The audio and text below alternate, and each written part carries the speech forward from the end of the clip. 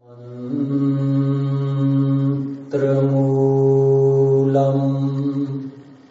गुरोर्वाक्यम्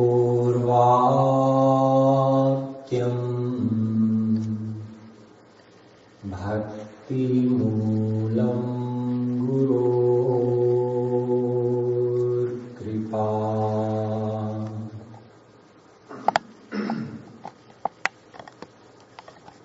काम्योपासनयार्थयन्त्यनुदिनम् किञ्चित् फलम् स्वेप्सितम्।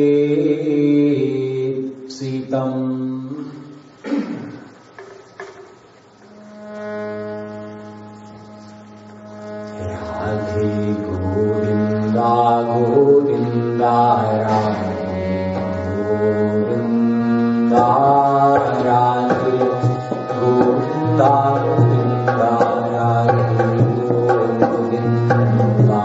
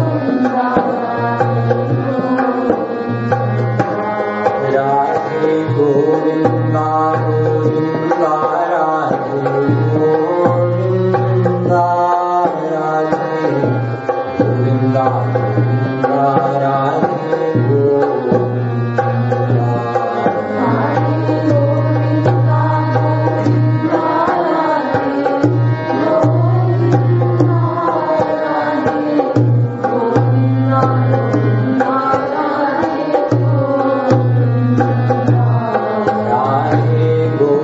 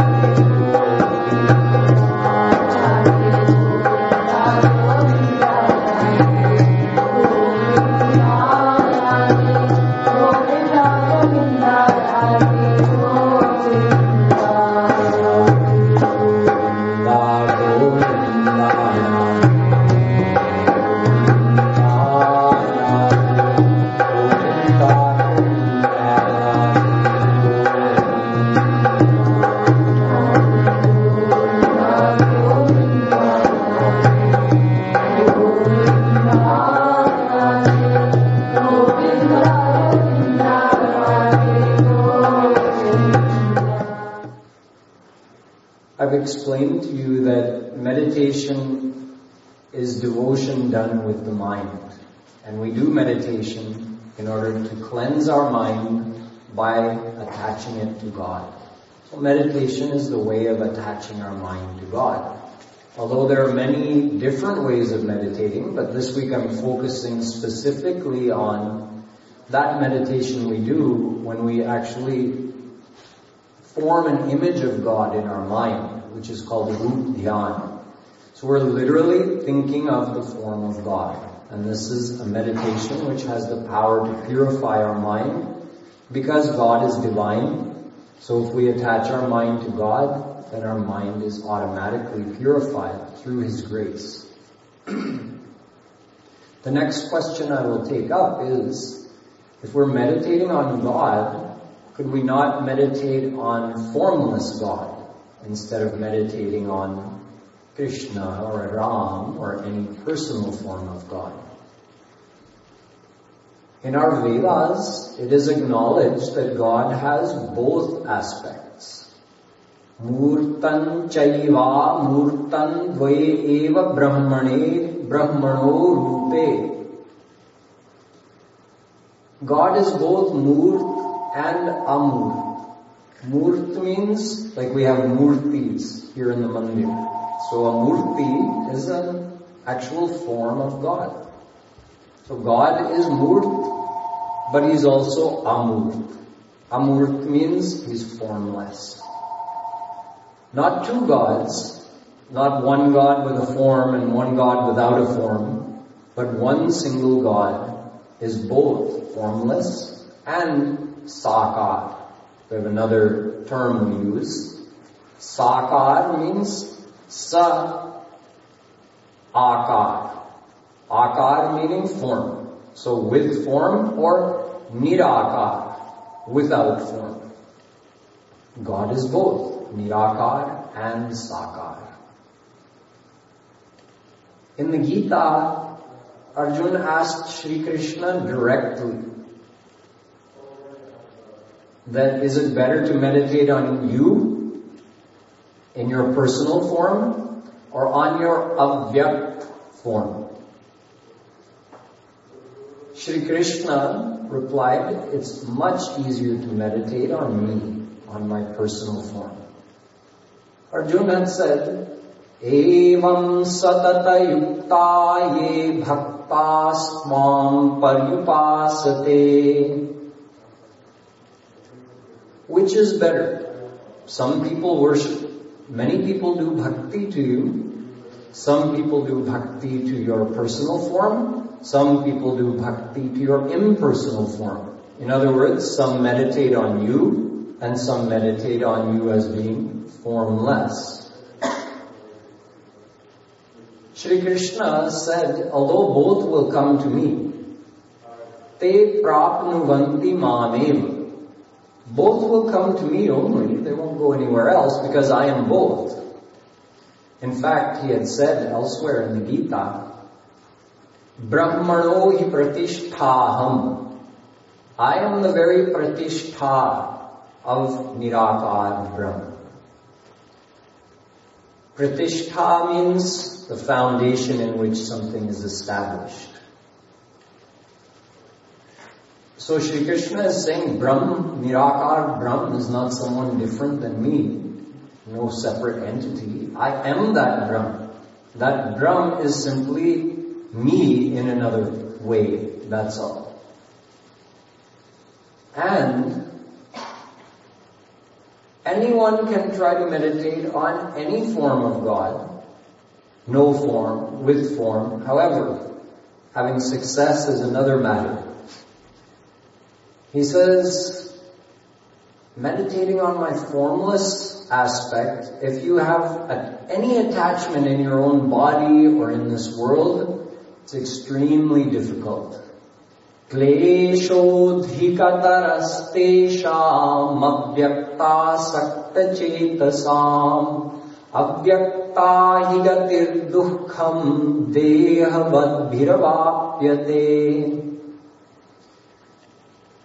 For someone who inhabits a body, who relates to all things that have form, is attached to their own body, is attached to so many things in the world, for such a person to try to meditate on my avyakt form. Avyakt means unmanifest.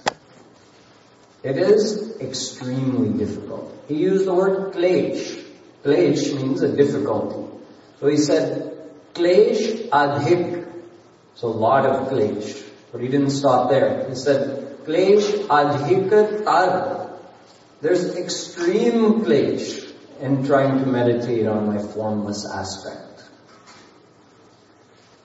What is avyakt? Shri Krishna is referring to himself as avyakt because Arjuna used the same word.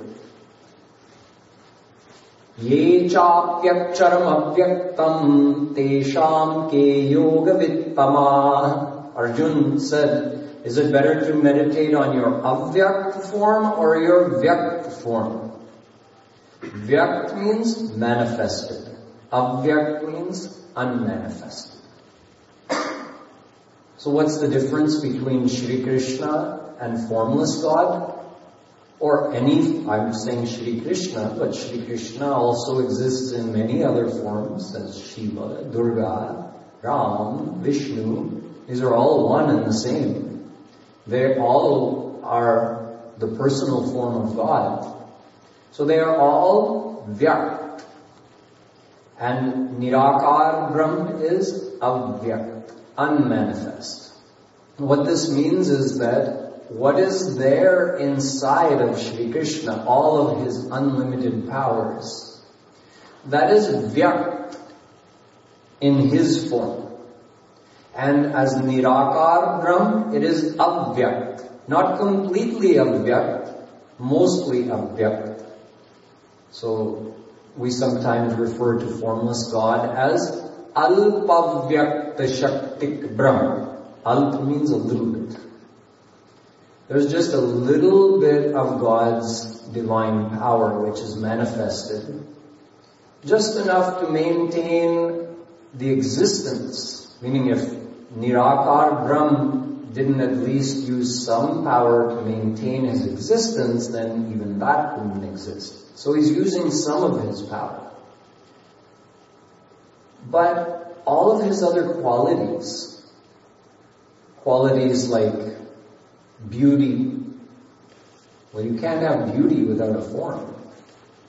And the form is not manifest because the power required to manifest that form is dormant in formless God.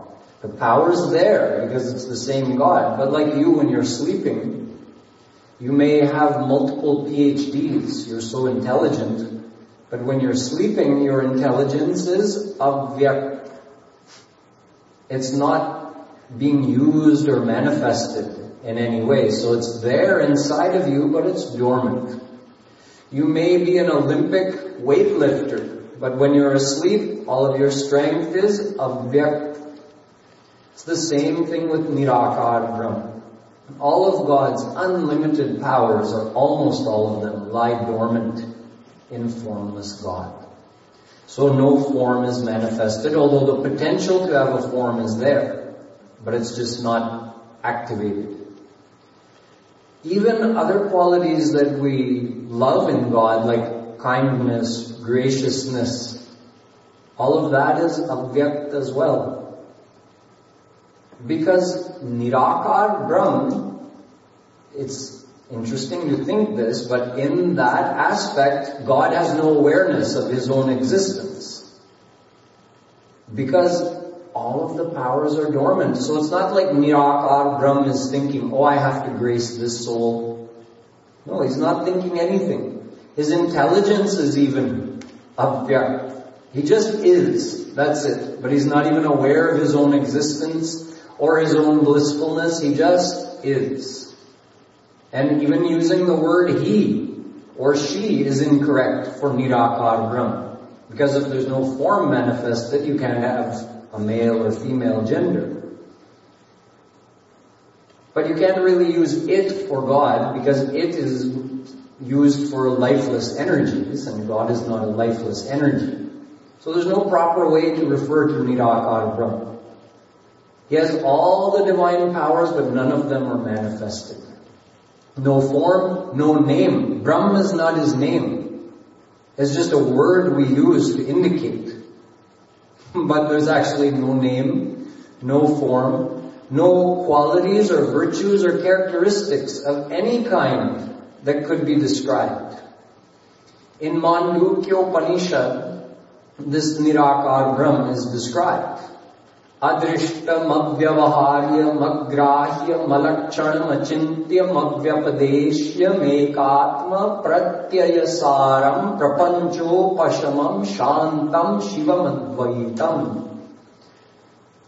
How is that Nirakar Brahma? Adrishta, cannot be seen. Avyavaharya, you know how we interact with each other? We relate to each other. You can't relate to or interact with Nirakar Brahma. Agrahya. Grahya means can be grasped by the senses. So if you can't see him, you can't smell him, you can't touch him, you can't taste him. There's no way to experience him. Achintya. Cannot be conceived in the mind. Alakshana. No characteristics, discernible characteristics of any kind. Now that you've heard the description of formless God, if someone told you to meditate on formless God, what would you do? Okay, there's Nirakar Brahma. He has no form, no name, no qualities or characteristics of any kind, nothing I can even describe to you. Now meditate on him. You'll say, meditate on what? Yes. There's no way. This is why Shri Krishna said it's so difficult. Even Shankaracharya cautioned that meditating on formless God, which is part of the path of Jnana, it's for highly qualified people who are completely above their own body consciousness even.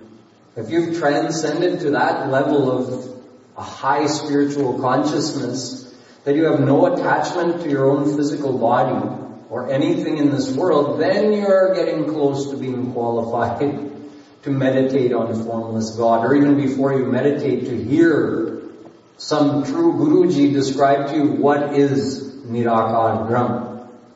Before you even reach that stage of being qualified to hear that, you have to already be at such a high level of renunciation from this world.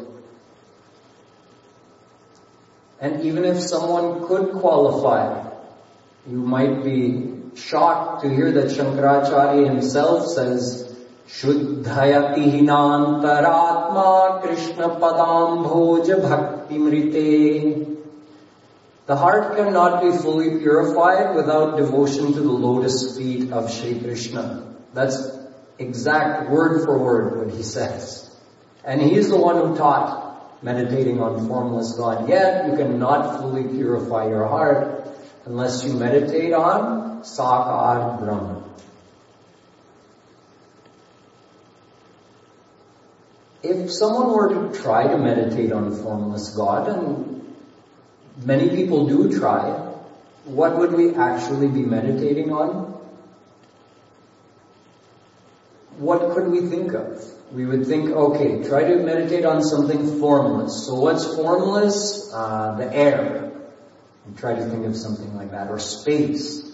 But space is a material thing. If you're meditating on a material thing, that's not God. Someone may meditate on light, because light is perceived by us as being formless. But what kind of light would we think of? We would think of the light we've seen. And light is a material thing. So if you're meditating on any material thing, it's not the same as meditating on formless God. You may try to meditate on nothingness, but God is not nothing. He's something, but an indescribable something. So it's so abstract. Abstract is the correct word. It's completely abstract, so it's very difficult for the human mind to be able to grasp what should I actually meditate on. Then many people try to meditate on Aham Brahmasmi, I am God, meaning that formless God who cannot be described, who has no form, no characteristics, no qualities. That Nirakar Brahm is omnipresent and I am that. So if we're not even correctly conceiving God to begin with, what is actual Nirakar Brahm? And then we're thinking in our mind, I am God, what is going to be the result of that? Multiplying our ahankar, multiplying our false pride, what else? Nothing good can come out of that. The actual path Shankaracharya taught, where that was part of it, meditating on your oneness with God, you have to be at that level to conceive that. We're not even past the superficial level of our conscious mind. And we're thinking, I am God. So what is the result of that? Only the development of our own ego, our own vanity. This is not the way it's supposed to work. When you're meditating on God, you're supposed to inculcate God's divine qualities. So it is said, Kahat kathin samujhat kathin sadhan kathin vivek. Tulsi Das Ji says, Kahat kathin, just to describe formless God is near impossible. Samujhat kathin, to understand about formless God is even more difficult. And then the actual practice of meditating on formless God is extremely difficult. So it is not a path for ordinary people. That's the point.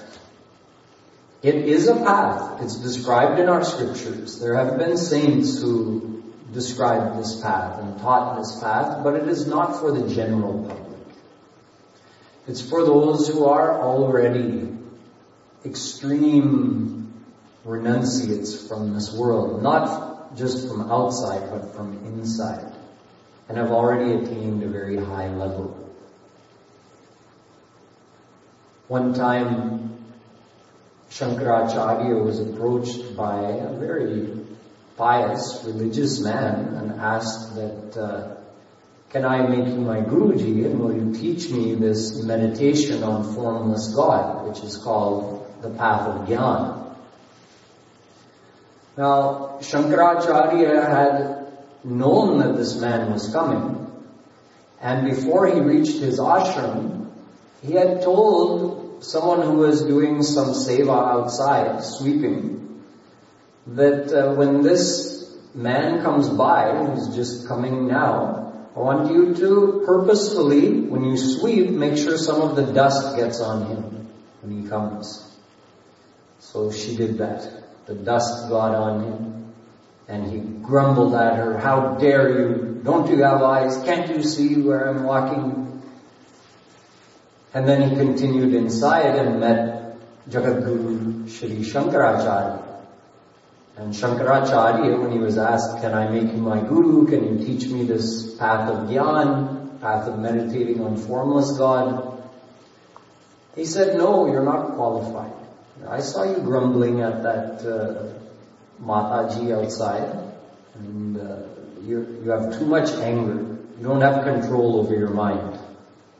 Okay, then what should I do? He said, go and do parikrama around Govardhan Hill, the holy hill that Shri Krishna had held aloft to protect all the Brajwasis, and everybody nowadays goes and does parikrama and remembers Shri Krishna as they walk around Govardhan Hill. So he said, you go and chant Radhe Govinda and walk all around this hill. Keep doing parikrama of Govardhan Hill, just beg for a little bit of food and keep chanting Radhe name for a whole year and come back to me. So he did what he was told. And after the year, Shankaracharya again knew he was coming, and he told the same sevak who was sweeping the dust outside that this time just getting a little dust on him won't be enough. I want you to actually touch him with the broom and the dust, both, like that. She did as she was told. Now the man didn't say anything, but he definitely boiled inside. But then he caught himself, and he didn't say anything. And he went inside Guruji. Guruji said, no, not yet. You're not ready yet. Go again 1 whole year. Same thing, do parikrama of Govardhan Hill and keep chanting Radhe Govinda. So he did what he was told again.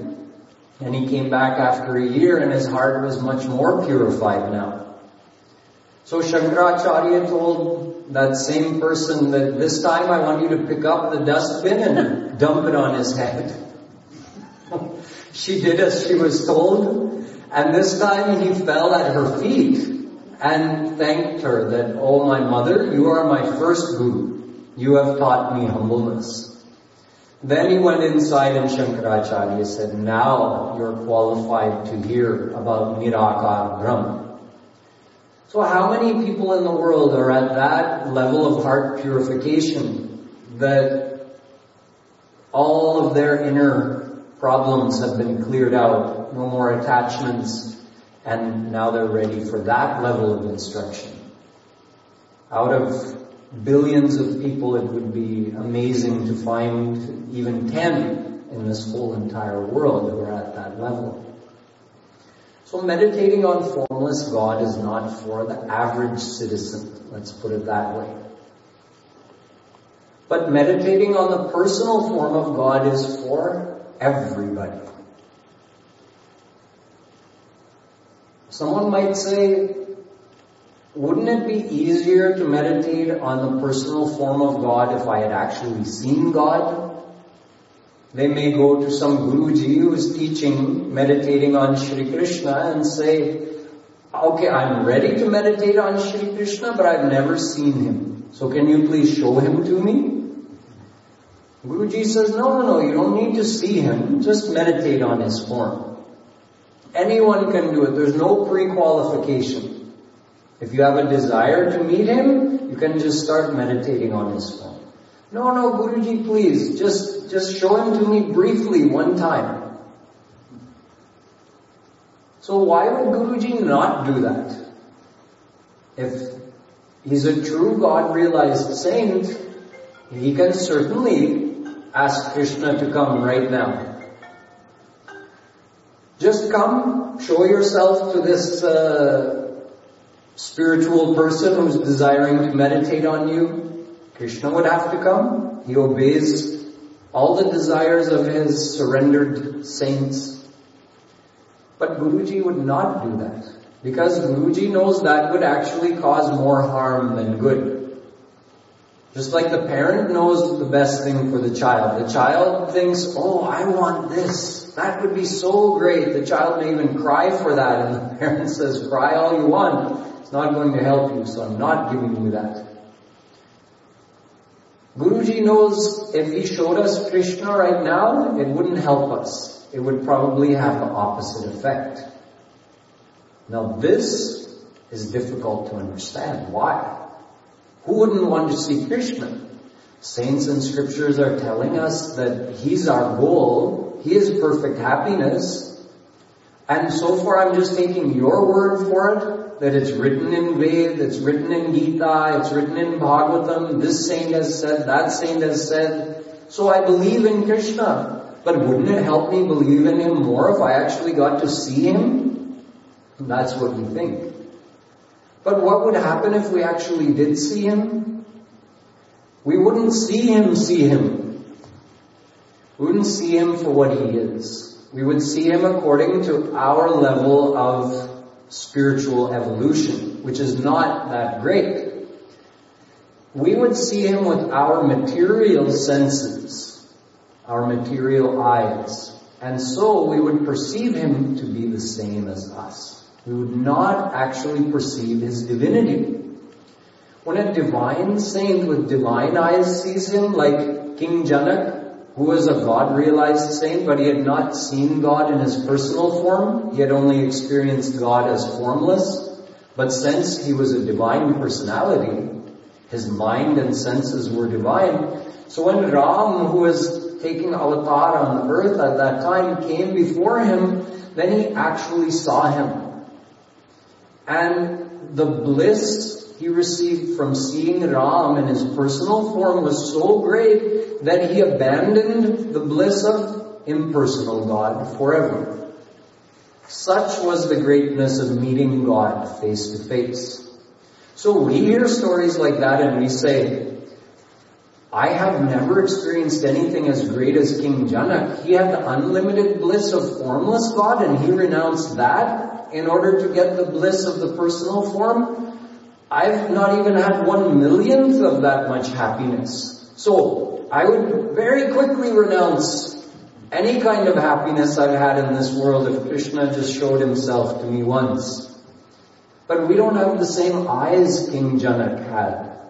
So we would not perceive Shri Krishna even as being particularly attractive or handsome or beautiful. Quite likely, if you stood, let's say Shri Krishna said, okay, I'm coming. And he came to us. And he stood there, and then we put your son, or your best friend, or someone you're very attached to, your husband, next to Shri Krishna.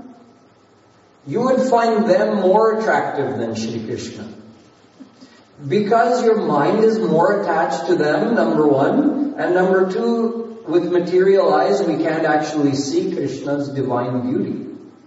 So to us, everything looks material, even the divine thing. Krishna's body is not material, it's divine. Tamekam Govindam Satchidananda Vigraham. Ved tells us. Gopala Purvatapaniya Upanishad tells us that God's body is not made of the material elements like ours is. Our body is made of atoms and elements of this earth. God's is not. His is made of Sat, Chit, Anand, the divine elements. So his body is always divine. His body is eternal. With that same singular body, he's omnipresent. That's why in the 11th chapter of the Gita, he shows Arjuna. And Arjuna sees his hands and feet and heads and faces everywhere.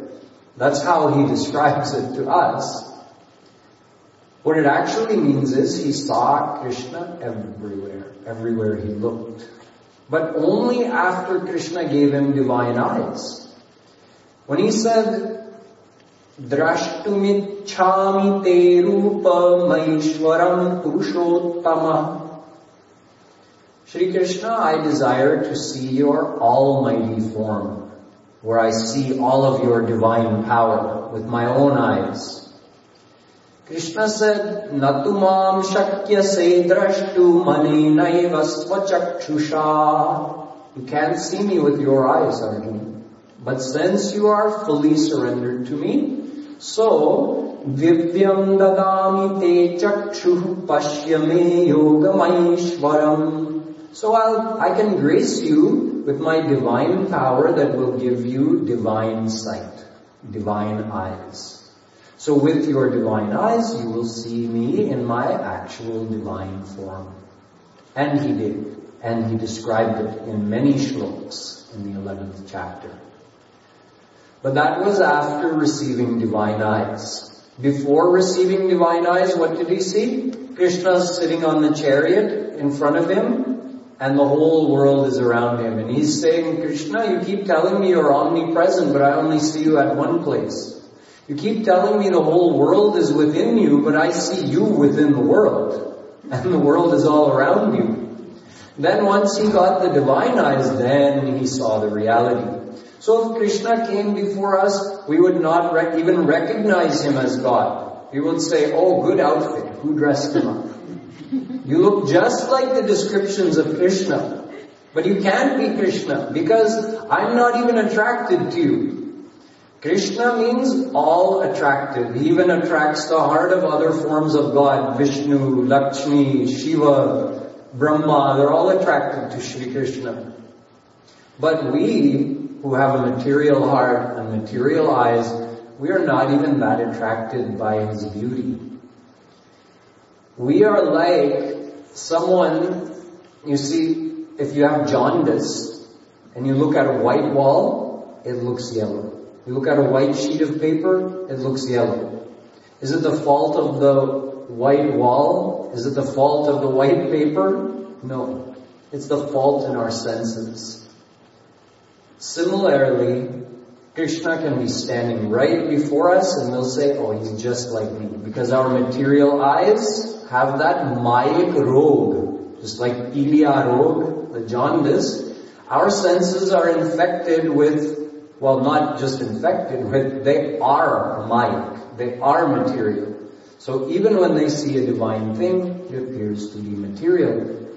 So if Guruji showed us Shri Krishna, we would say, okay, now I've seen him. Now I don't even have the meditation, the motivation to meditate on him. Why? Because I've already met him and it was nothing special. I get more happiness from gazing on my own child than I got from meeting Shri Krishna in person. So now why should I bother to follow the path to God? Why should I spend time every day meditating on him? Been there, done that. So, see, that's why Guruji doesn't show us. And in fact, you could surmise that since we are eternal, and Krishna is eternal, and we've been taking birth after birth since eternity, so we've had unlimited lifetimes. We've had unlimited human births. And Shri Krishna has also taken avatar unlimited times. So, it's reasonable to assume we would have met him at some time. I mean, he's there walking around in India. If we're born on the same continent, there's a good chance, maybe not a good chance, but some chance we could have passed through Braj and met him, seen him with our own eyes. So imagine in unlimited lifetimes, we must have seen Shri Krishna unlimited times, just through a chance encounter like that. And yet, here we are today, no closer to having found him. So asking any Guruji to show us Shri Krishna is not the way. That's like asking for the result before we do the work. Like going to a university and saying, I'm prepared to study all these classes and give all these exams, but you first give me my diploma. I'm prepared to plant this tree and water it and prune it, but first you give me the fruit.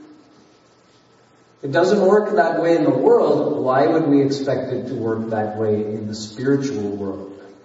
And it doesn't. So we have to meditate on Shri Krishna without having seen him. So someone could say, if you haven't seen him, how are you even going to imagine him? Just like, wasn't I just a few minutes ago saying, whatever you're going to imagine about Nirakar, Brahm, formless God, it's all going to be material? It would have to be. Our material mind can only think of material things. Go gochar jahan lagi man jai, so sab maya jane hu bhai. Ramayana. Bhagwan Ram says to his brother that wherever the human mind can go will only be within the field of Maya, because the mind itself is made of Maya, so how could it go beyond Maya? And God is by definition beyond Maya. So you may try to reach God with your thoughts.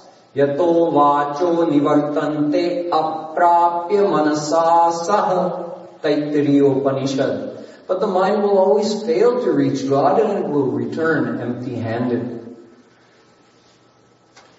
So if every thought we're going to have can only be a material thought, every image we can form in our mind will only be a material thing, how can anyone meditate on God, either formless or the personal form? That's the big question. If it is impossible to meditate on formless God, then why is it possible to meditate on the personal form of God? The reason has to do with God, not with us. The personal form of God, all of His faculties and qualities and powers are awakened and manifested. And for us, the most important of all of those powers is His power of grace, His Kripa Shakti, and His will to grace. Not just the ability to grace, but the will to grace. That He's looking for any chance to grace, any soul. Formless God is the same Shri Krishna, but in Him all those powers are dormant, even the power of grace. So even were you to try sincerely to meditate on formless God, you could never receive the grace of formless God. That's why even a great jnani has, even at the very end, when that jnani has purified his heart and he's ready for liberation, but he can't liberate himself from Maya, what does he have to do? Moksha-karana samagriyam bhaktireva gariyasi. Again, Shankaracharya tells us, to get liberated he has to do bhakti. Only through bhakti. Bhakti meaning surrender to the personal form of God.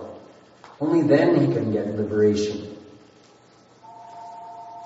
He says that, O Krishna, it was only with your grace, Tvat prasadat, only with your grace have I received liberation. Even Shankaracharya admits it.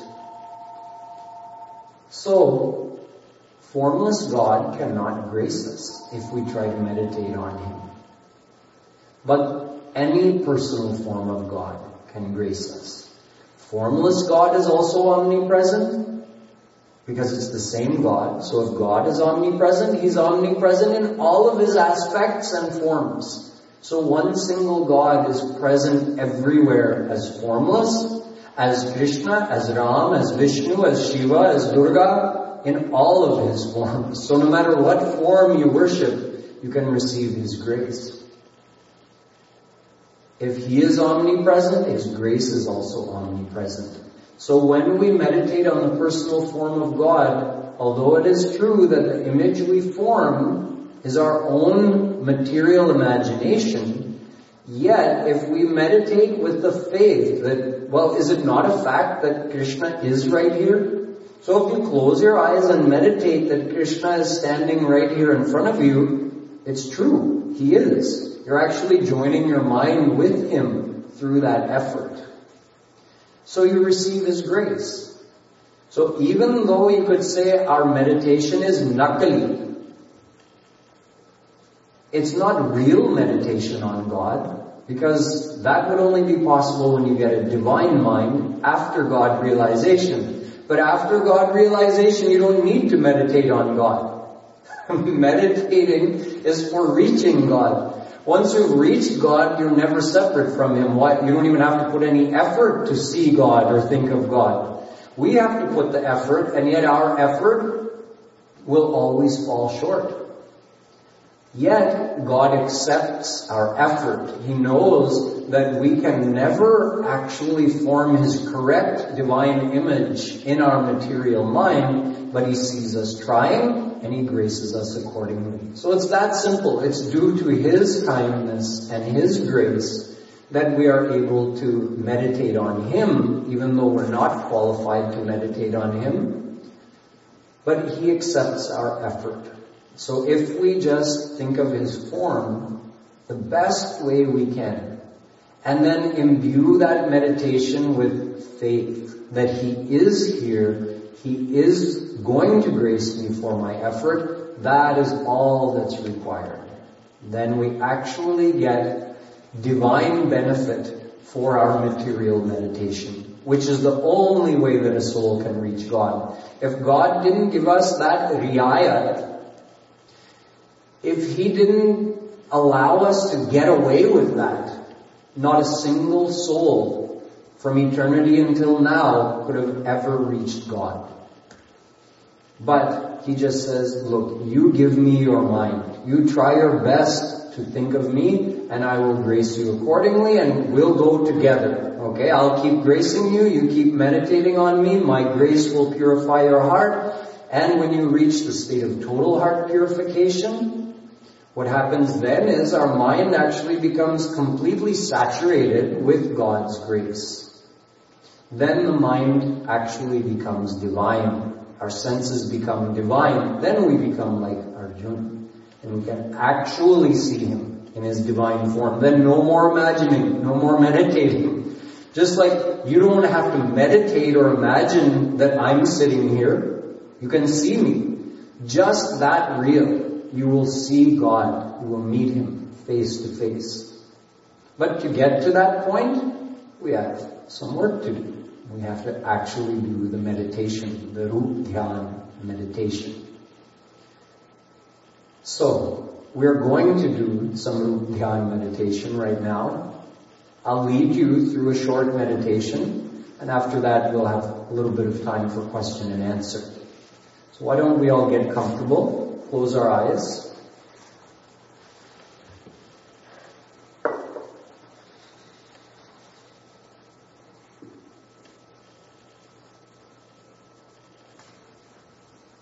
What I'm going to explain to you is to help you get an idea how you can do the meditation on your own. There's really no right or wrong in meditating on God. I'm going to describe the form of Shri Krishna, although you could choose to meditate on any other form of God if you wish. But tonight I'll be describing meditating on Shri Krishna.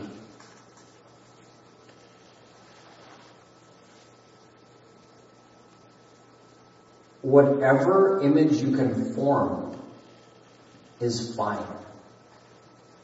There's no such thing as it's not good enough, it's not beautiful enough. Whatever image you can form of Krishna is fine. He knows you're trying. Just imbue that image with your faith that this is Krishna and He is right here before me.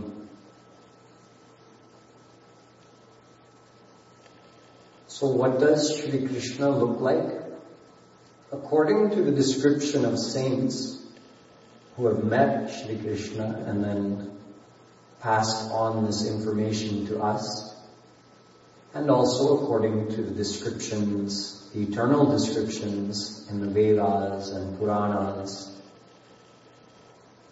Shri Krishna is very beautiful. He's a male form, but he has very soft, delicate features. You can imagine him being in the prime of his youth, like 16 years old. Although God has no age, but according to our worldly bodies, 16, 17, 18 is like the prime of our youth. So imagine Shri Krishna about that age. And he has a very pleasing bluish complexion, dark. You could say dark, you could say bluish. It's not a blue that you've ever seen in this world before. It's a divine blue. And it's very pleasing, very soothing, draws you in.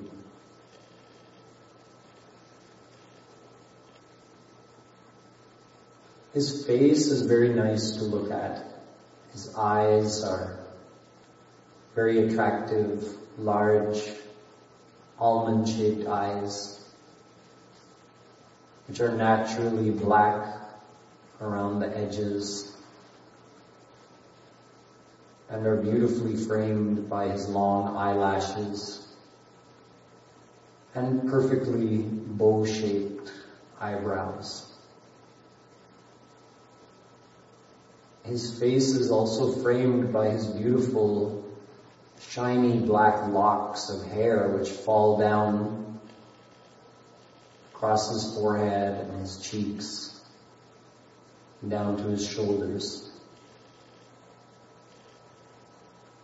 And the top of his head is also adorned with a beautiful golden crown, which is topped with a peacock feather, which slants off to one side in a style.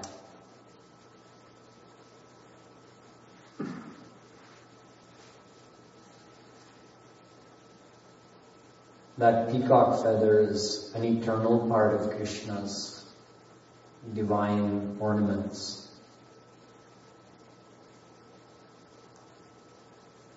Also, further adorning his ears and cheeks are the ear pendants which hang from his crown, large golden ear pendants, which shine whenever he moves his head and they flutter.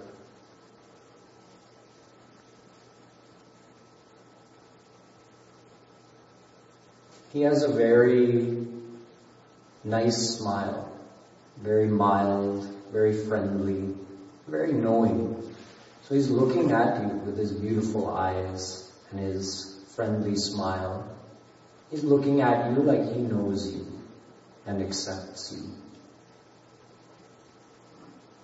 Around his neck, he's wearing his banamala, which is a garland of flowers from the forest.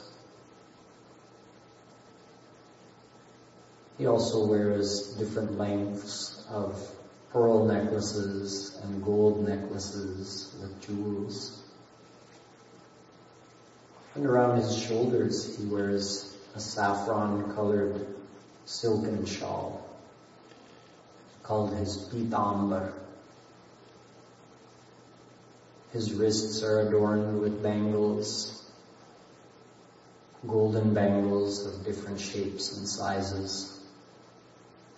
And around his upper arm, he wears the bajuban, a golden armlet.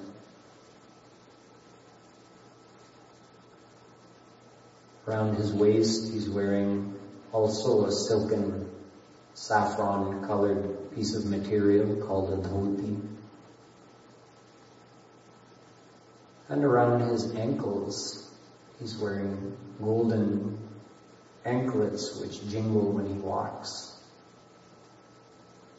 Tied up around his waist is a reddish material which is tied up in a knot in a style on one side. And in his hands he holds his flute which he plays beautiful notes on, which entice and capture the heart of not only the saints in human form, but also the birds and animals. This is our Shri Krishna. He has always been with us. He is always with us. And He always will be with us. Right now, we are acknowledging that fact. We're remembering Him. He has always remembered us. He has never looked away from us. He has never looked away from you, even for one moment. So He's always ready to grace us. He's always waiting for us to look towards Him, to remember Him. And that's what we're doing right now. That is what Rup Dhyan is. We're not just thinking of Krishna's form as some kind of mental exercise. We're faithfully remembering Him. We're joining our mind with Him so that we can receive His grace. Now, as you continue to do your own meditation on Shri Krishna, You can imagine any kind of interaction with Him that you would like, talking with Him, serving Him, worshipping Him, according to the nature of your own feelings for Him. Keep thinking of Shri Krishna, and we'll add in some kirtan. Whether you chant or not is up to you, but certainly keep bringing your mind back to Krishna. Keep thinking about Shri Krishna. Keep focusing your mind on His beautiful form as we also spend a few minutes doing some chanting.